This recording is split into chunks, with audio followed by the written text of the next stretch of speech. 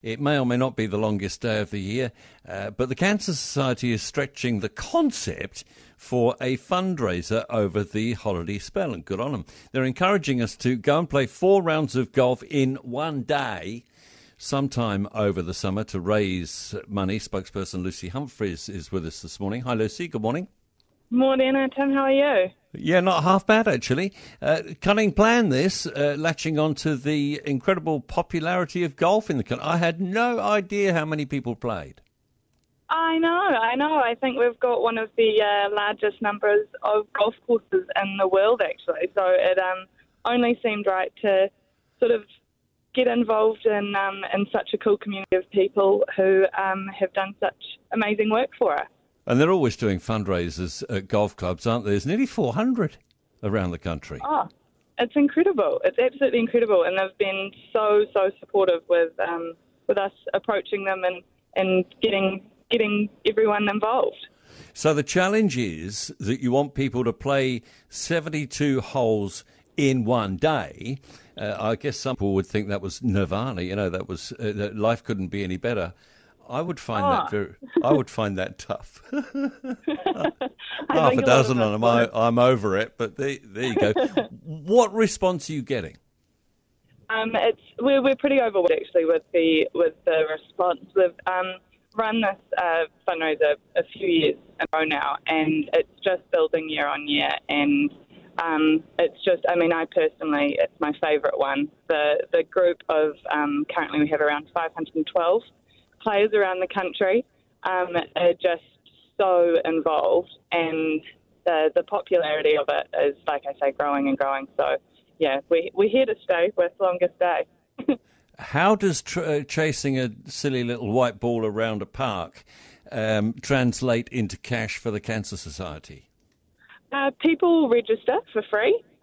You can grab a team or play solo if you prefer, and you ask your friends, family, work colleagues to sponsor you as you take on the challenge. 72 holes, that's about a marathon walking around the course in a day. So it's no easy feat. No, but obviously very good for you. And are there incentives and goals that would make this a bit more sexy? The idea of the I think it's fewest shots, isn't it, is the one that wins, not most shots? Yeah, I think that is how golf works, actually. Yeah. Yeah, I'm onto it. Yeah. We have sort of fundraising rewards as people make milestones in their fundraising goals. But I think the biggest goal is to raise as much money as we can for those going through. We're talking about how 72 holes is hard in one day, but having cancer is one of the toughest things you could possibly go through. So it's pretty easy in the eyes of that. But the more money we can raise, the more people we can help, and with everything that we do and we offer. So through volunteer driving services, taking patients to and from treatment, accommodation when they live far from home, and obviously our big one is research for those cancer. All right, research and prevention programs. So you just need to reach out to the Cancer Society if you want to be involved in this through the longest day tournament, which actually runs all the way through summer, stretching it, fair enough, but for a good cause. One of the scariest things you can hear as a parent is quiet.